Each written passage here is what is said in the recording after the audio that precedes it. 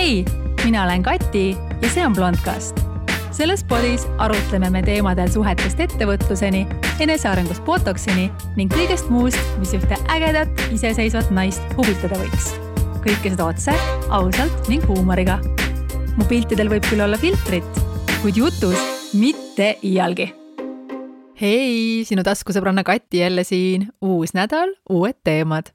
Minu nädal on olnud selline suhteliselt mõnusalt töine, mis tähendab seda, et ma puhata pole saanud, aga samal ajal on rõõm näha, kuidas asjad loksuvad paika, laabuvad, arenevad. Kõik selline nagu korrastamine ja koristamine ja kolimine on hästi kõvasti teema. Aga ma pean ütlema, et tõesti ma nüüd olen hakanud vaatama ka erinevaid kohti, kuhu minna, sellepärast, et ma kuidagi tunnen üle pika aja, et ma tõesti tahaks kuhugi minna. Ja loomulikult siin koroona ajal on väga, ma ei taha öelda võib-olla riski, aga selles mõttes, et riikides see olukord ju muutub kogu aeg. Et ma tegelikult olen alguses arvasin nii selle koroona, kogu selle pulli alguses, et mul ei ole vaja minna kuhugi reisile, sellepärast, et tööalaselt ma reisisin peaaegu igal nädalal ja mõtlesin, ma võin rahulikult siin mingi aja siin Eestis olla, et küll ma jõuan pärast küll seda teha veel ja ma ütlen ausalt, et esimene aasta ma täiesti nautisin seda ja ma ei tundnudki mitte mingit puudust sellest, et ma kuhugi ei lähe. Aga nüüd on natuke tekkinud sellised nagu itchy feet, et kuidagi see ilm ja kõik see, et ma natuke siin veel pean aru, et ma ei tea, kas on kõige targem tegu, aga väga tahaks natukene soojust, et pisut mõtlen, et kas see on hea mõte või see ei ole hea mõte, aga ega ma enne novembrit ilmselt kuhugi nagu nii ei jõua. Siis on juba Euroopas jahe, et peab tõesti 9 korda mõõtma ja 1 kord lõikama. Et ma hetkel olen vaadanud, et äkki Tenerife, ma ei ole mitte kunagi käinud Kanaari saartel, et ma olen kuulnud päris toredaid lugusid, et seal on väga ilus loodus ikkagi ja kõik, et soe, et äkki võiks olla teema. Kahjuks Floridasse või kuhugi ei saa, sellepärast, et sinna lihtsalt ei lasta Schengeni riikidest inimesi hetkel sisse. Aga ma natukene mõtlen ja siis 9 kord lõikan, 1 kord mõõdan ja eks ma annan siis teada, kuhugi lähen, et kripeldab küll. Siis mida ma veel tegin, oli see, et ma käisin korteriühistu koosolekul ja täiesti fantastiline elamus selles mõttes, et kui te olete korteris ja teil on korteriühistu, ma soovitan osa võtta. Et kui elus on liiga vähe sellist vürtsi ja kuidagi on kuiv ja siis nagu lihtsalt juba nagu meelelahutuse mõttes ma soovitan nagu läbi hüpata kindlasti. See oli, ma tavaliselt väga tihti ei käi koosolekutel, ma üritan alati kedagi volitada ja lihtsalt sellepärast, et mul tõesti on väga kiire. Paljud ühistud ei saadagi üldse neid kutseid mulle mailboxi, vaid leebivad selle koridoris siis seina peale, ma tihti ei saa neid kättegi.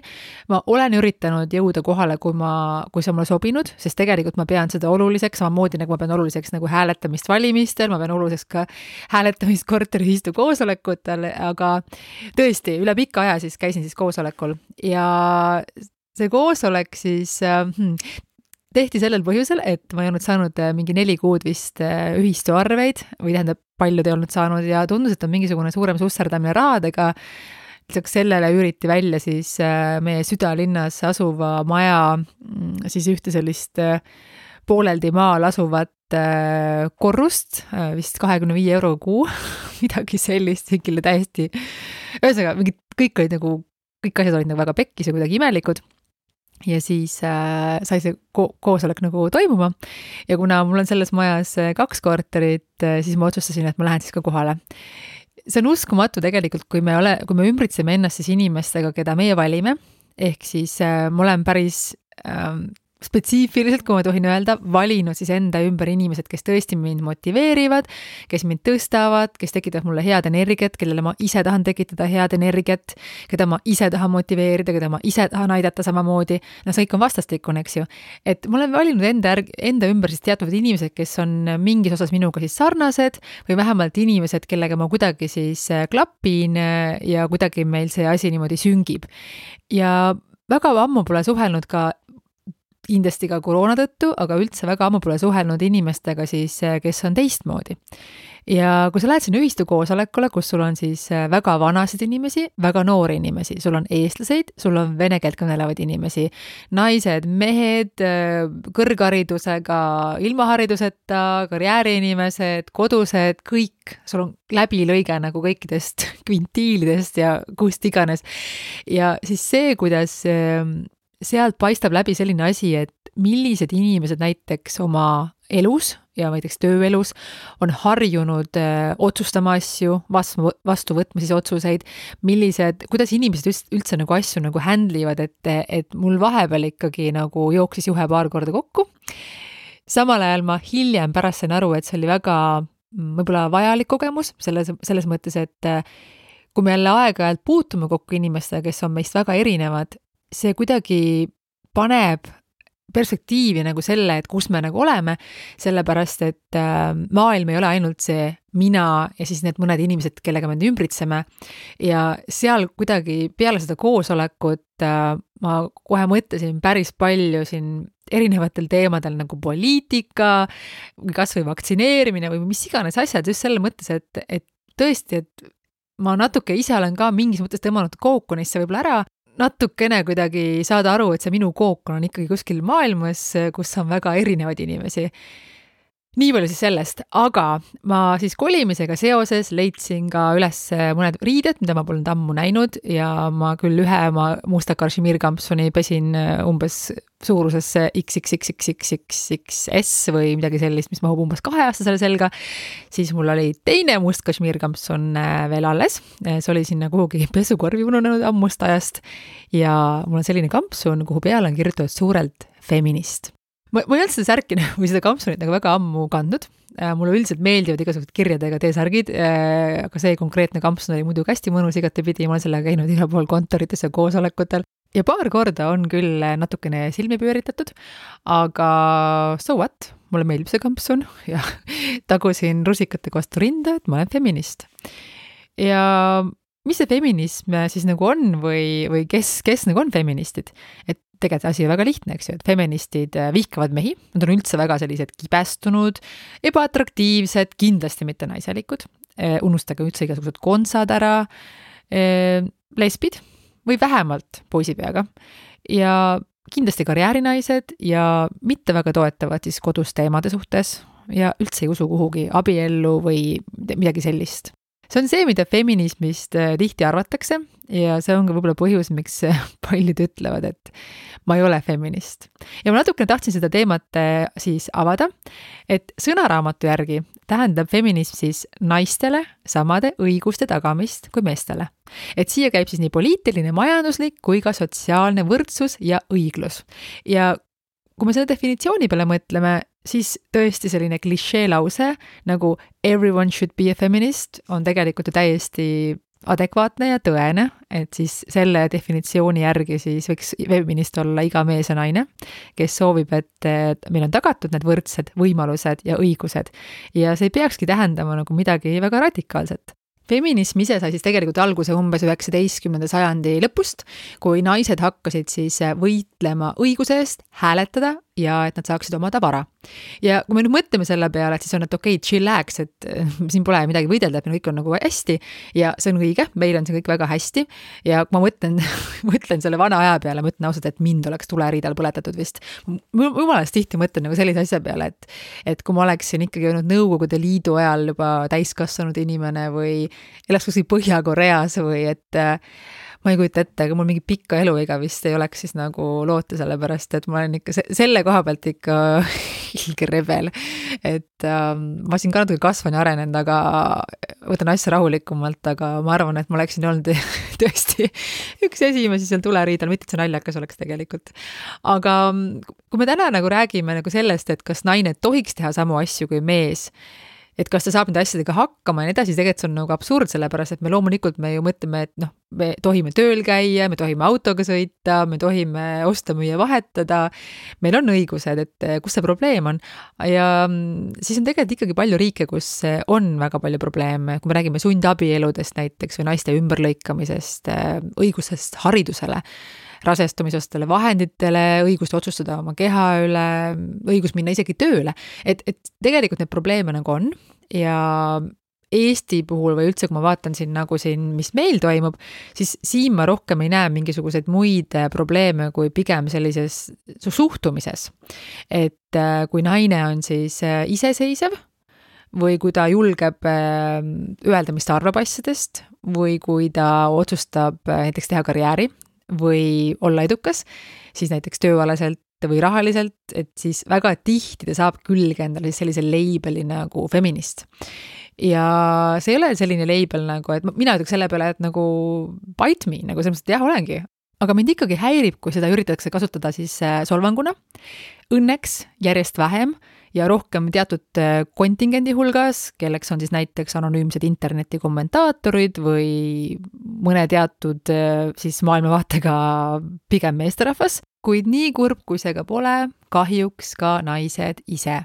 Räägitakse ju päris palju sellest, et naine ja mees ei saa olla kunagi võrdsed, et kunagi ikkagi oli nii, et naised korjasid, mehed jahtisid ja oligi niimoodi, kuna ajud ei olnud ju nii arenenud, siis oli palju olulisem selline füüsiline tugevus ja meestel ilmselgelt on seda rohkem, neil on neid eeldusi rohkem. Aeg on edasi läinud. Ega me enam ka 2 puutükiga tuld ei tee kuskil. Kunagi oli kunagi, elu areneb, kultuurid arenevad, meie areneme. Et kõik see, mis viitab kuhugi näiteks minu jaoks ka mingid dieedid või asjad, et kunagi mingi kivi ajal olivad niimoodi, nagu fuck, me ei ela nagu kivi ajal enam, nagu maailm areneb edasi, nagu lähme eluga edasi, et eile oli eile. Ilmselgelt oleks väga vale väita ja ükski mõistlik siis feminist seda ka kindlasti ei tee, on see, et naine ja mees on justkui samad. Me oleme väga erinevad.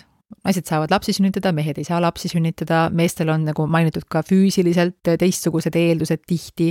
Kui mõtleme kas või naiste peale, meie hormoonid, meie kuutsükli, kuidas see meid mõjutab, mis on ka väga hea podcasti teema, by the way, et me oleme loomulikult erinevad ja feminism ei väidagi mitte mingil juhul nagu seda, et me oleksime kuidagi sama, vaid me räägime siin ikkagi sellest, et meil on võrdsed õigused. Ja feminism ei ole mitte midagi, mis on nagu anti midagi. Et see ongi pigem siis pro-võrdsus ja et kõiki inimesi koheldakse õiglaselt ja austusega. Et loomulikult, miks feminismil on nagu nii halb nimi, on ka see, et on siis kindlasti olemas ka radikaalne feminism.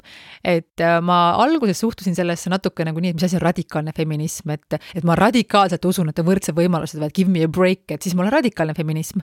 Aga siis ma mõtlesin selle peale pisut kauem, või radikaalne feminism või eliitfeminist, eks ju. Ma mõtlesin selle peale natukene kauem ja ma tegelikult sain aru, et mis asi see radikaalne feminism siis on. See ei ole see, et ma väga radikaalselt pooldan feminismi, vaid see on tõesti, see on nagu minek mingile levelile, mis tundub minule näiteks ebamugav. Ja ma sain sellest aru siis, kui ma tõin paralleele siis veganlusega. Et ma olen vist maininud ka, et ma olin kunagi päris pikalt vegan.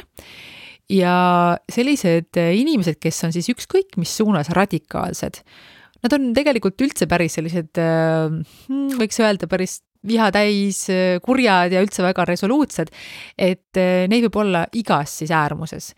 Ja see on näiteks, et eliitfeminist võiks mulle praegu öelda, et ma ei tee feminismist nagu mitte midagi ja ma pole õige feminist. Et näiteks, et ma olen mingi šampanjapokaali feminist, et ma sama siin laterdan, aga ma ei tee midagi selleks, et asjad muutuksid näiteks või ühesõnaga ma tundun võib-olla nendele päris eliitfeministidele või siis radikaalste feministidele nagu fake, et ma justkui ei ole õige feminist. Ja samamoodi ma tundsin tegelikult siis ka veganlusega, et ma tõesti siis sõin 100% taimset toitu, kuni mulle siis üks siis nii-öelda radikaalne vegan ütles mulle selle peale, et see ei ole mingi õige vegan, sellepärast, et sul on käekott ja käekott oli mul nahast. Ja ma tundsin ennast jumala halvasti sellepärast, et ma tõesti andsin endast parima. Ja siis see inimene, kelle justkui need põhimõtted peaksid olema minuga väga sarnased, et kas on siis tervisega seotud see veganlus või kas on seotud planeedi päästmisega või kas on seotud loomade abistamisega või kaitsmisega või nende mittesöömisega. Igal juhul ma tegelikult andsin endast parima ja ma olin päris palju selleks ajaks muutnud siis oma käitumist, aga see ei olnud ikkagi good enough.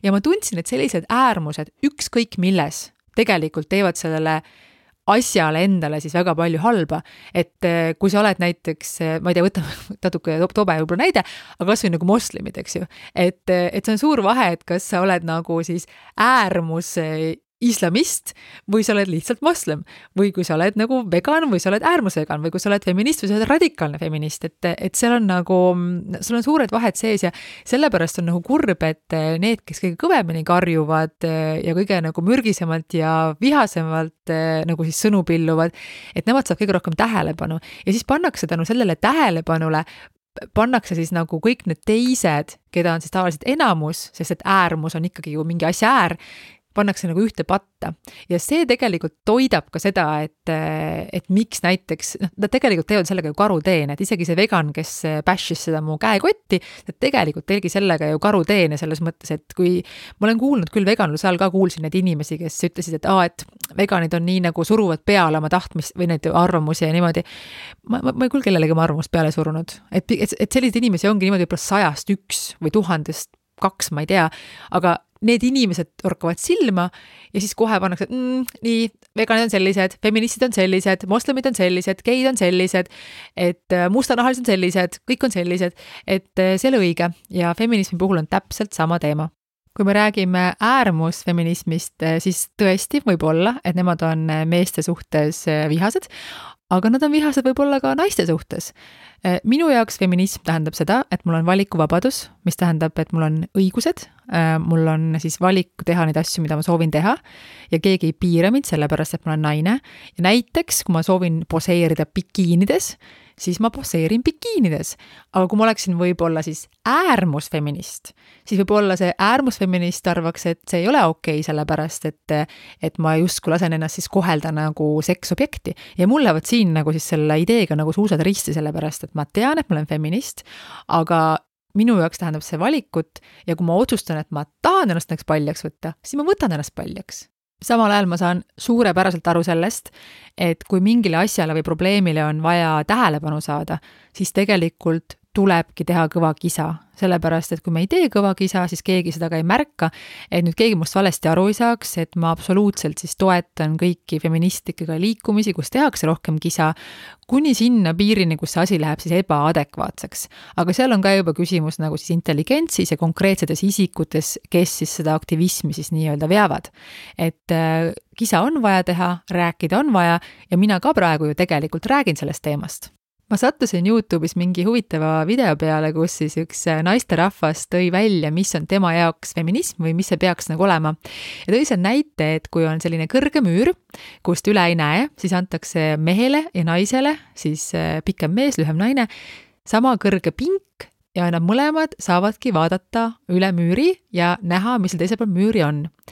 Aga tema siis tõi välja selle, et tänu sellele, et see mees on pikem, ta näeb kaugemale kui see naine. Ja seetõttu oleks õiglane, et sellele naisele antakse siis kõrgem pink, et ta oleks mehega ühepikkune.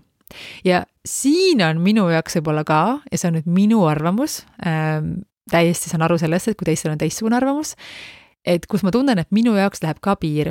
Et see on hästi sarnane võib-olla ka sellise kvootide seadmisega, eks ju, tööalaselt.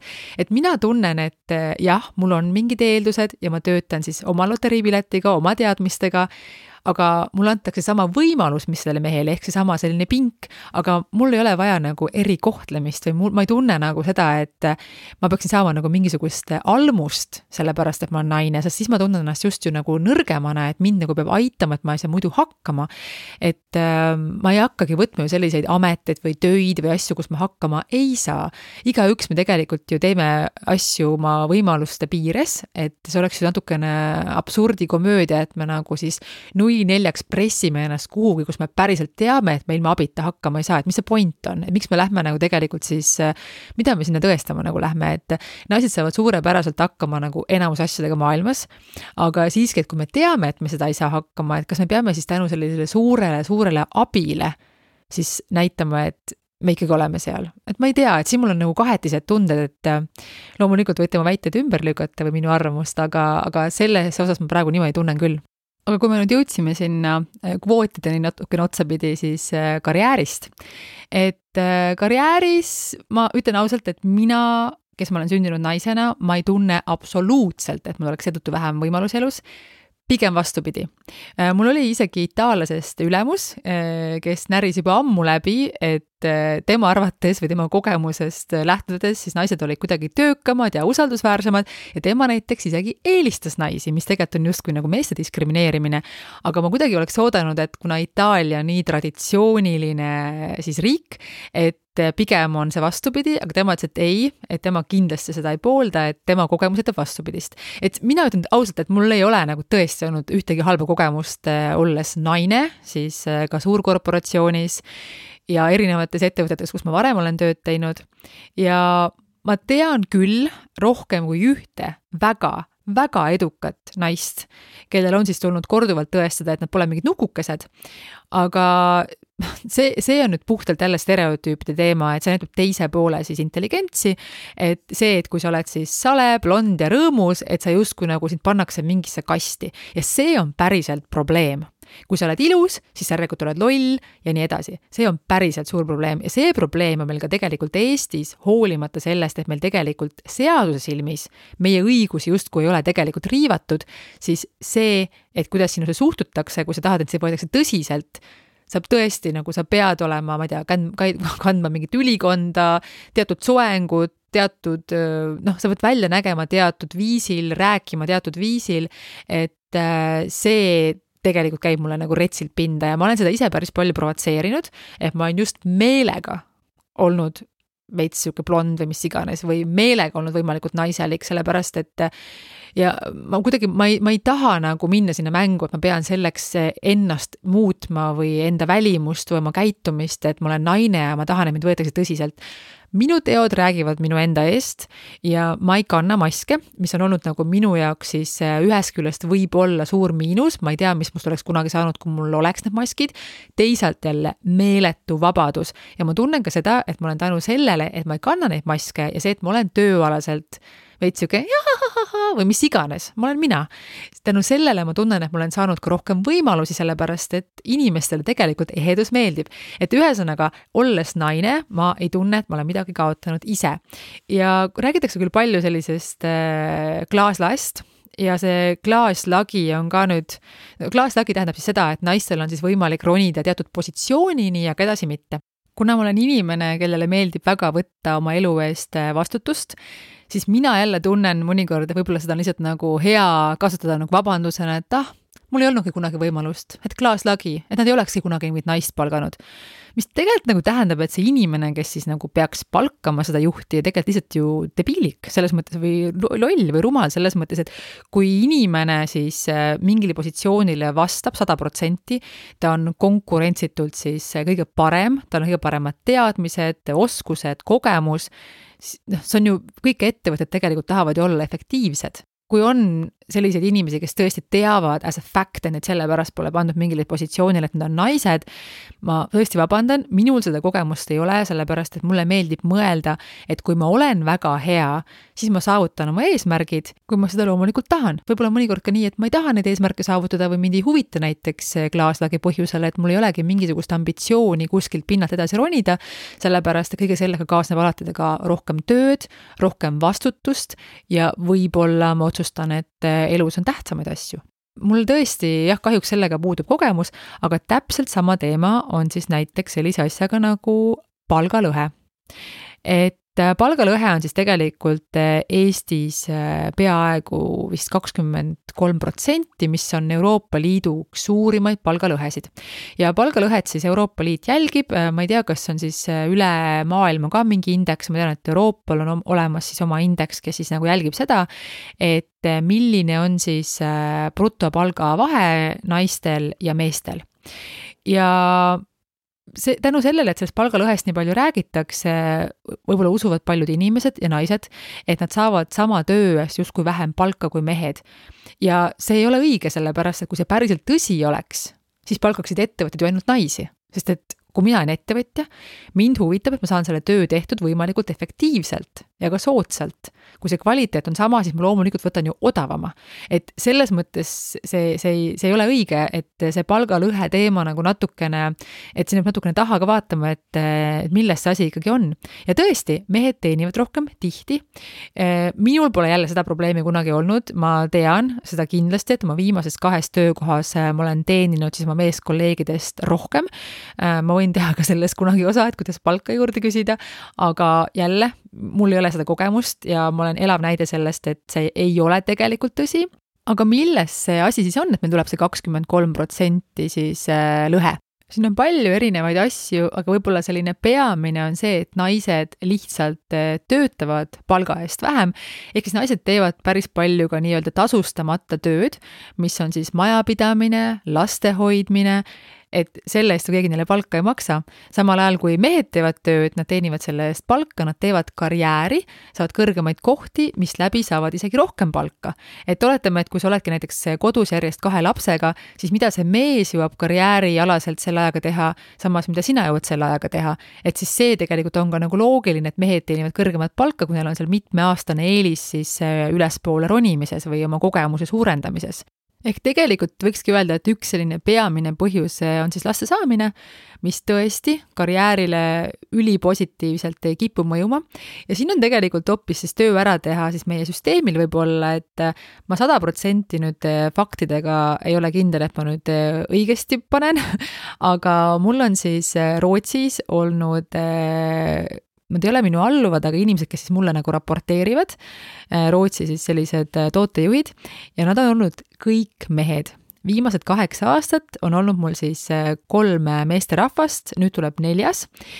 Ja nad kõik on olnud järjest riburadapidi isapuhkusel. Ja kohe pikalt. Et iga kord, kui on toimunud vahetus, siis see vahetus või paus on toimunud sellepärast, et see meesterahvas on saanud lapse ja seal on vist tingimus, et selleks, et saada kogu seda vanema palka kätte, on mehel ka kohustuslikult siis vaja võtta see mingi osa sellest vanema puhkusest siis ise välja. Äkki see oli 6 kuud, võin natukene eksida, aga igatahes see on päris pikk aeg ja mul on olnud siis 2 tootejuhti 2 korda isapuhkusel ja üks nüüd läheb isapuhkusele ja siis see, kes nüüd tuleb mulle nüüd siis uus tootejuht, siis tema on just tulnud isapuhkuselt. Ja minul on hoopis selline kogemus, et ma näen, kuidas siis seda nagu kuidagi justkui nagu reguleeritakse, et see ei pea nii olema, et naised nagu nii palju kaotavad siis oma nagu tööalaselt või palgas, sellepärast, et seda kuidagi nagu reguleeritakse, lapsel on siiski 2 vanemat ja laps täitsa alguses ilmselt vajab rohkem ema, aga hiljem tegelikult on ikkagi lapsel 2 vanemat, et see ei ole mulle tundunud kunagi väga õiglane, et mehed justkui saavad kõike teha ja naised istuvad kodus või peavad koduseid rolle täitma. Unless niimoodi on kokku lepitud, sellepärast, et mul on tegelikult endal ka üks hästi suurepärane näide, et siis Soomes mul on üks sõbranna ja see minu sõbranna ja tema mees on võib-olla ütleme kõige traditsioonilisem, selles mõttes nagu vanamoodne paar, et kus siis mees on ettevõtja ja naine teeb nipet-näpet midagi ta toimetab, aga raha ta perele otseselt sisse ei too. Ja kasvatab siis nende 2 tütart ja tegelikult kasvatavad loomulikult koos need 2 tütart. Ja ma pean ütlema, et kui ma seda perekonda vaatan, siis ma vaatan, et I want this. Sellepärast, et see toimib neil nii ilusti, see on nii hästi harmoonias, seal ma tõesti näen, et kus on see mehe roll ja seal on see naise roll ja kuidas lapsed on hästi kasvatatud, nad on intelligentsed, nad oskavad kõiki asju teha, nad oskavad süüa teha, nad teevad kombeid ja siis ma vaatan, et vau, et siis ma saan nagu aru tõesti, et niimoodi on ka nagu väga-väga hästi ja väga hea. Aga kui ma vaatan nagu tihti neid teisi paare, kus võiks olla siis justkui see sama loogika, et naine ei käi tööl ja mees teeb karjääri või on ettevõtja, siis ma ei näe sama, et see ikkagi sõltub ka väga palju konkreetsetest inimestest, mitte sellest, et meie peres on nii või meie peres on naa. See lõpuks on ikkagi nagu inimestes kinni, et kas see toimib või kas see ei toimi. Aga hüppame korraks sinna palgalõhe juurde veel tagasi ja lisaks laste saamisele on üks teinegi asi, mis kindlasti seda mõjutab ja see on tõesti enesekindlus. Me räägime siin sellisest ennast täitvast ennustusest. See enesekindlus võib kannatada saada siis võib-olla sellepärast, et me oleme pikalt kodused ja võib-olla ka sellepärast, et me lihtsalt oleme ebakindlad. Aga kui me räägime ennast täitvast siis ennustusest, et kuhu see siis välja viib, ongi näiteks nii, et kui sa enda eest väga hoolitsed ja sa näed väga hea välja, siis sa tunned ennast hästi ja oled enesekindlam. Kui sa oled enesekindel, siis sind usutakse rohkem, sest sa mõjud usaldusväärselt. Ja kui sa arvad või oled kuulnud, et sa kellelegi meeldid, siis sa ju käitud selle inimesega paremini. Ja täpselt vastupidi ka, kui sa arvad, et sa kellelegi ei meeldi või kellelgi on sinuga mingi kana kitkuda, sa võtad automaatselt võib-olla mingi teistsuguse positsiooni. Mõlemal poolel siis või mõlemal olukorral on erinevad tagajärjed. Ja ma ümberringi vaatan, siis ma näen ikkagi, et päris paljud teedivad sinna samasse enesekindluse teemasse, et naistel päris tihti napibki enesekindlust ja mina tunnen, et mul on seda täna nagu küllaga. Et ma soovitan küll jälle vaadata, et kust see tuleb, see kehva enesehinnang või enesekindlus ja samuti ka tähele panna seda, et kuidas me ise kasvatame oma poegi ja tütred, et nendest saaksid kunagi enesekindlad inimesed, sest päris paljud asjad ikkagi saavad alguse ka lapsepõlvest.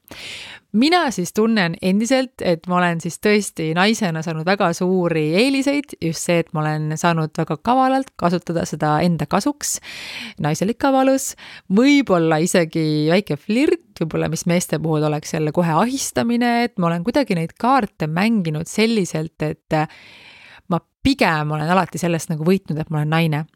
Samas, miks mitte, kui keegi tõesti arvab, et ma olen lammas, siis üllatada neid oma tarkusega, et ma polegi nii loll blondiin. Why not? Et inimesi üllatada on alati väga tore. Ja kui ma mõtlen, et mis mind on viinud elus kaugemale, siis see on just see, et see on enesearmastus, enesekindlus ja eneseusk. Aga räägiks natukene nüüd põnevamast teemast ja teemaks on siis soorollid, feminism, suhted, et see on väga huvitav teema ja see on tegelikult päriselt see teema, kus mul nagu vahepeal on siin kinni kiilunud, sest ma tõesti tunnen, tõesti väga pikalt, et paganama keeruline on olla tänapäeval ikkagi mees. Ühest küljest me oleme naistena ise nagu pekki keeranud selle enda heaolu, selles mõttes, et me tahame kõiki oma õigusi, aga samal ajal me ei taha võtta kohustusi. Ja tihti nagu naistena, ka mina kaasa arvatud, mina ei ole ka sest patvast puhas, ma tunnen ka, et ma tegelikult tahaks täiega, et keegi mu elu kinni taoks. Keegi maksaks mu arved restoranis, keegi viiks mind reisile ja mina siin nokitseksin oma tuludega rahulikult ise edasi. Aga teisalt ma ei taha võtta siis neid kohustusi, et kuidagi, ma ei tea, kas on vanast ajast kuidagi või mingi mõttemall on jäänud selline, et okei, et mina teenin oma selle tampooniraha ja mees maksab siis restorani reisid ja kodukulud ja eriti hea mees ostaks mulle lautakao, eks ju. Tegelikult nii kurb kui see ka pole, see asi hakkab siin vaikselt meil iganema. Just tänu sellele, et see on see, mida me ise tegelikult tahtsime. Me tahtsime vabadusi, me tahtsime samu õigusi ja nüüd see on tegelikult meil käes. Selles mõttes, et kui me räägime sellisest tavalisest noorest paarist ja ma ei pea siin silmas 45-aastast ärimeest 23-aastase noore tüdrukuga, vaid päriselt siis kahte noort näiteks, kes alustavad kooselu või 30-aastast ja eeldades, et neil ei ole siis veel ka lapsi, on üsna tõenäoline, et nad on ka tööalaselt ja palga osas sarnases kohas. Sõltub loomulikult, et millised valikud nad on elus teinud, et mis on nende ambitsioonid või mis ei ole nende ambitsioonid. Aga kui siis nagu see kena neiu saab kokku sellise mehega, keda ta armastab ja kes talle meeldib, see neiu võib ikka mõtleb, et tegelikult oleks nagu fucking tuusiga, kui keegi mu elu kinni taoks. Aga kuidas sa nagu eeldad seda inimeselt, kellega sa tead, et sul on sarnased sissetulekud? Ja tegelikult olen mõelnud ka selle peale, et me tegelikult meestelt ootame ju nii palju, me tahame justkui, et sama see, et mehed maksaksid, et nad oleksid sellised mehelikud, nad kaitseksid meid, nad oleksid targad, nad hoiaksid meid, nad oleksid romantilised, nad koristaksid, teeksid süüa, kõiki asju tahame. Ja siis me justkui panemegi kokku nagu selle vana, traditsioonilise nagu need soorollid, et mis vanasti olid ja mis vanasti olid mehetööd. Ja siis selle, et mis me nagu täna ootame. Ja ise võtame selle rolli, et ma tahan küll vabadusi ja õigusi ja ma tahan vabadust, et ma tahan käia tööl ja teha, mis ma tahan ja ma olen feminist, aga samal ajal ei, of course ma ei maksa suga restorani arvet pooleks, nagu nõme oled või. Et see tegelikult, mõelge, millise surve see paneb nagu mehele, et meil naistena on tegelikult õigusi otsustada, et on igati aktsepteeritav, et ma jään näiteks lastega koju või ma töötan mingil ametikohal, mis ei too palju sisse, aga see valmistab mulle palju rõõmu või ma teen karjääri, mul on vabadus valida ja keegi ei vaata mind viltu, kui ma olen hea selles, mida ma teen, kas ma olen hea ema, kas ma olen hea küünetehnik, kas ma olen hea direktor või mis iganes ma olen, et põhimõtteliselt ma olen valinud oma tee ja keegi tegelikult ma seda kriitikat ei saa nagu kuskilt otsast. Aga mõtle nüüd nagu meest. Mehelt me ootame, et mees saab olema edukas, mees saab olema jõukas. Ma ei räägi, et kõik seda ootavad, aga lihtsalt, et kuidagi, kui sa mõtled selle peale, et mis on sinu prints valgel hobusel, vähemalt mina olen küll niimoodi varasemalt mõelnud ikkagi, et mees peaks teenima minust rohkem raha. Ma küll ei ole olnud kunagi sellel arvamusel, et mees peab nagu terve minu ellu kinni maksma, aga I wouldn't mind. Aga tegelikult, kui me ütleme nüüd järjest, kuhu see feminism meid nagu viib või see võrdõiguslikkus, siis tegelikult see võtab ära ka sellise traditsioonilise suhte mingid osad, mida me tegelikult naistena väga tahame. No siin muidugi ma ei taha nüüd sassi ajada sellist elementaarset viisakust ja nüüd igasuguste muude asjadega, et see, et mees teeb sulle auto ukse lahti või mingid sellised viisakused on ilmselgelt, feminismiga mina ei põhjenda seda asja nagu ära, minu üles lihtsalt on viisakas ja miks me võiks olla nagu võrdsete õigustega ja mees ikkagi nagu osutab nagu mulle kui naisele sellega tähelepanu või on lihtsalt ongi gentleman, et siin ma ei hakka isegi nagu debateerima. Ma ei tea, ma olen küll kuulnud lugusid, et kuidas on ahistamine või ei ole nagu košer see, nagu kui mingi mees teeb naisele ukse kuskil lahti, aga kuulge, come on, päriselt. Ma ei taha, et keegi minust valesti aru saab, et minu arvates on täiesti okei see, kui suhtes ongi otsustatud selliselt, et naine hoiab kodu ja mees teenib raha, aga ka sellisel juhul tegelikult tõesti, nagu ma seal raha ja suhted osas ka mainisin, et peavad asjad olema paigas, et kui suhe läheb pekki, et siis see naine ikkagi on kaitstud, sellepärast, et sa ei pea tööl käima, aga loll ei pea sa ka olema. Et tõesti need traditsioonilised suhtemallid võivad väga hästi töötada, kui see sobib, aga siis selliselt, et see pärast nagu ei taoks peaga vastu seina, et what the fuck, et kui loll ma tegelikult sain nagu olla. Aga mis puudutab nüüd seda, et kui naine ja mees tõesti siis on palgaliselt näiteks üsna võrdsed, nad on sarnase vanusega, neil on sarnane positsioon, siis ikkagi kipub olema väga tihti nii, et naiste õlule jääb justkui nagu rohkem tööülesandeid. Et naised koristavad, naised pesevad pesu, naised triigivad, naised teevad süüa, hoolitsevad oma mehe eest, mis tegelikult on nagu väga armas ja väga naiselik. Aga samal ajal see tähendab ka seda, et selle naisele enda jaoks on palju vähem aega, kui sellele mehel on enda jaoks aega. Et see ei ole ka päris õiglane minu arvates, et juhul kui siis on peres siis või kooselus sätitud selliselt, et ollakse üsna võrdsed, et siis tegelikult oleks ka võrdne võib-olla mingisugused asjad kodus ära jagada, et ma loomulikult siis eeldaksin või kuidagi oleks hästi armas, kui naine saaks ennast ikkagi tunda naisena, kui mees talle tõesti teeks seda autost lahti ja tooks talle lilli ja kui mees saaks tunda ennast ka mehena. Ja seda ma arvan kohe kindlasti, et meestel tunda ennast mehena tänapäeval läheb nagu järjest raskemaks, et see mehe roll on nagu nii suures ju muutumises, et kui vanasti oli vaja sellist füüsilist jõudu, siis praegu on vaja rohkem aju. Või siis meil on see feminism, me oleme hästi kõik siin võrdsed, et mida see nagu mees tunneb, et tal on nagu otseselt pakkuda selle naisele, mida selle naisel ei ole. Et tõesti mulle tundub, et naine olla tänapäeval on kuidagi palju lihtsam, vähemalt sellisena, nagu mina olen saanud, sellise loteriipileti. Ma tunnen, et selle piletiga mul on elus kergem kui tihti mõnel mehel ja mina ei otsi absoluutselt mingisugust haletsust siin, et ma olen ju naine, et mul on mingid sellised ja sellised takistused. Et ma ei usu sellesse väga, sest ma tõesti, ma kordan veel kord, ma tahan võtta vastutust oma elu eest ja kui sa oled milleski hea ja kui sa oled enesekindel, siis sa saavutad ka oma eesmärgid. Ja kui sa ei ole enesekindel, siis tuleb sellega lihtsalt tööd teha. Aga samal ajal tõesti hoiame mehi, sellepärast et see on väga confusing nagu see roll, et ma olen just ka nagu enda peale mõelnud, et okei, rahast me juba rääkisime, aga näiteks, et mida oletame, et rahaliselt jõukamaks ma näiteks saan, seda ju tõenäolisem on ka see näiteks, et mehel võib olla minust vähem raha.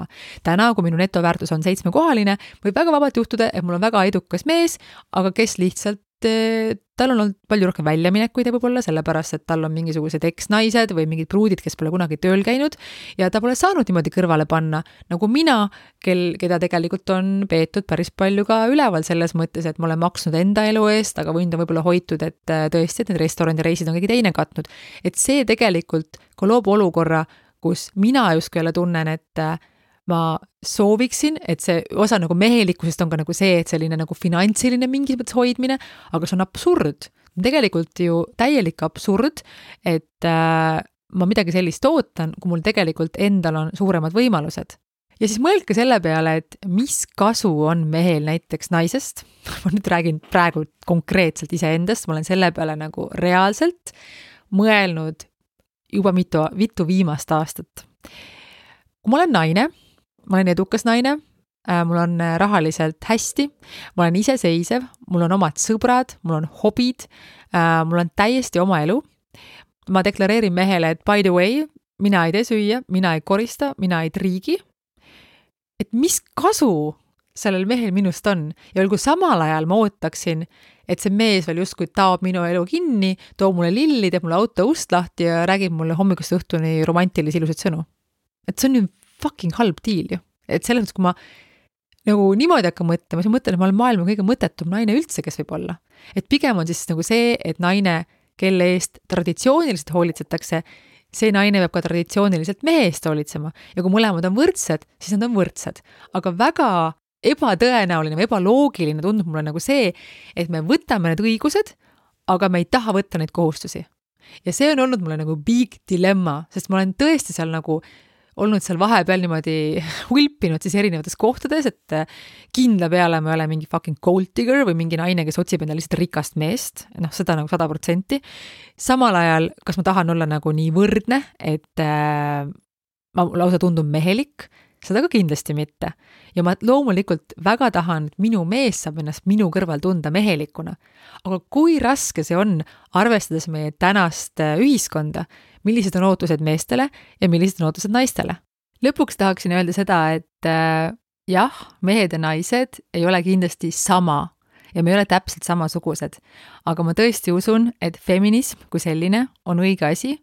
Ma tunnen, et mina olen feminist, kui feminist tähendab seda, et ma pooldan siis võrdseid võimalusi ja õigusi ja õiglast kohtlemist kõikidele inimestele. Nagu ma varasemalt olen ka öelnud, siis meil elus on tõesti sünniga saadud erinevad loteriipiletid.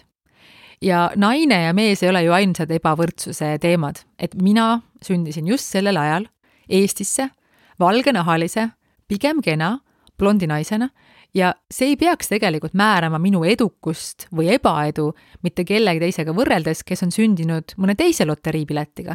Et ma endiselt jään oma seisukoha juurde, et kõik see, mida me oleme saanud endale sünniga, meie vanemad, asukoht, mis iganes asjad, nende järgi ei tohiks inimest mitte kuhugi lahterdada, vaid selle järgi, mida see inimene elus teeb ja kes see inimene on. Mina olen feminist. Ma olen kontsakingi kandev, botoxit tegev, kleidisabaga ringi lehviv feminist. Kui ma seda tahan, kui ma seda ei taha, siis ma olen kodus välja veninud põlvedega, dressipükstes, rasvakrunniga ja võib-olla paar päeva raseerimata kaendalustega feminist. See on minu valik, see on minu vabadus ja minu jaoks feminism just seda tähendabki, et ma saan valida, milline ma olen. Ja see on üks väga suur vabadus. Aitäh, et sa mind kuulasid, seekord natukene teisel teemadel ja järgmisel nädalal juba uued teemad. Tšau! Aitäh, et kuulasid Blondcasti. Kui soovid minu tegemistega kursis olla, siis jälgi mind Instagramis @blondcastpod. Uus osa juba järgmisel kolmapäeval. Kuulmiseni!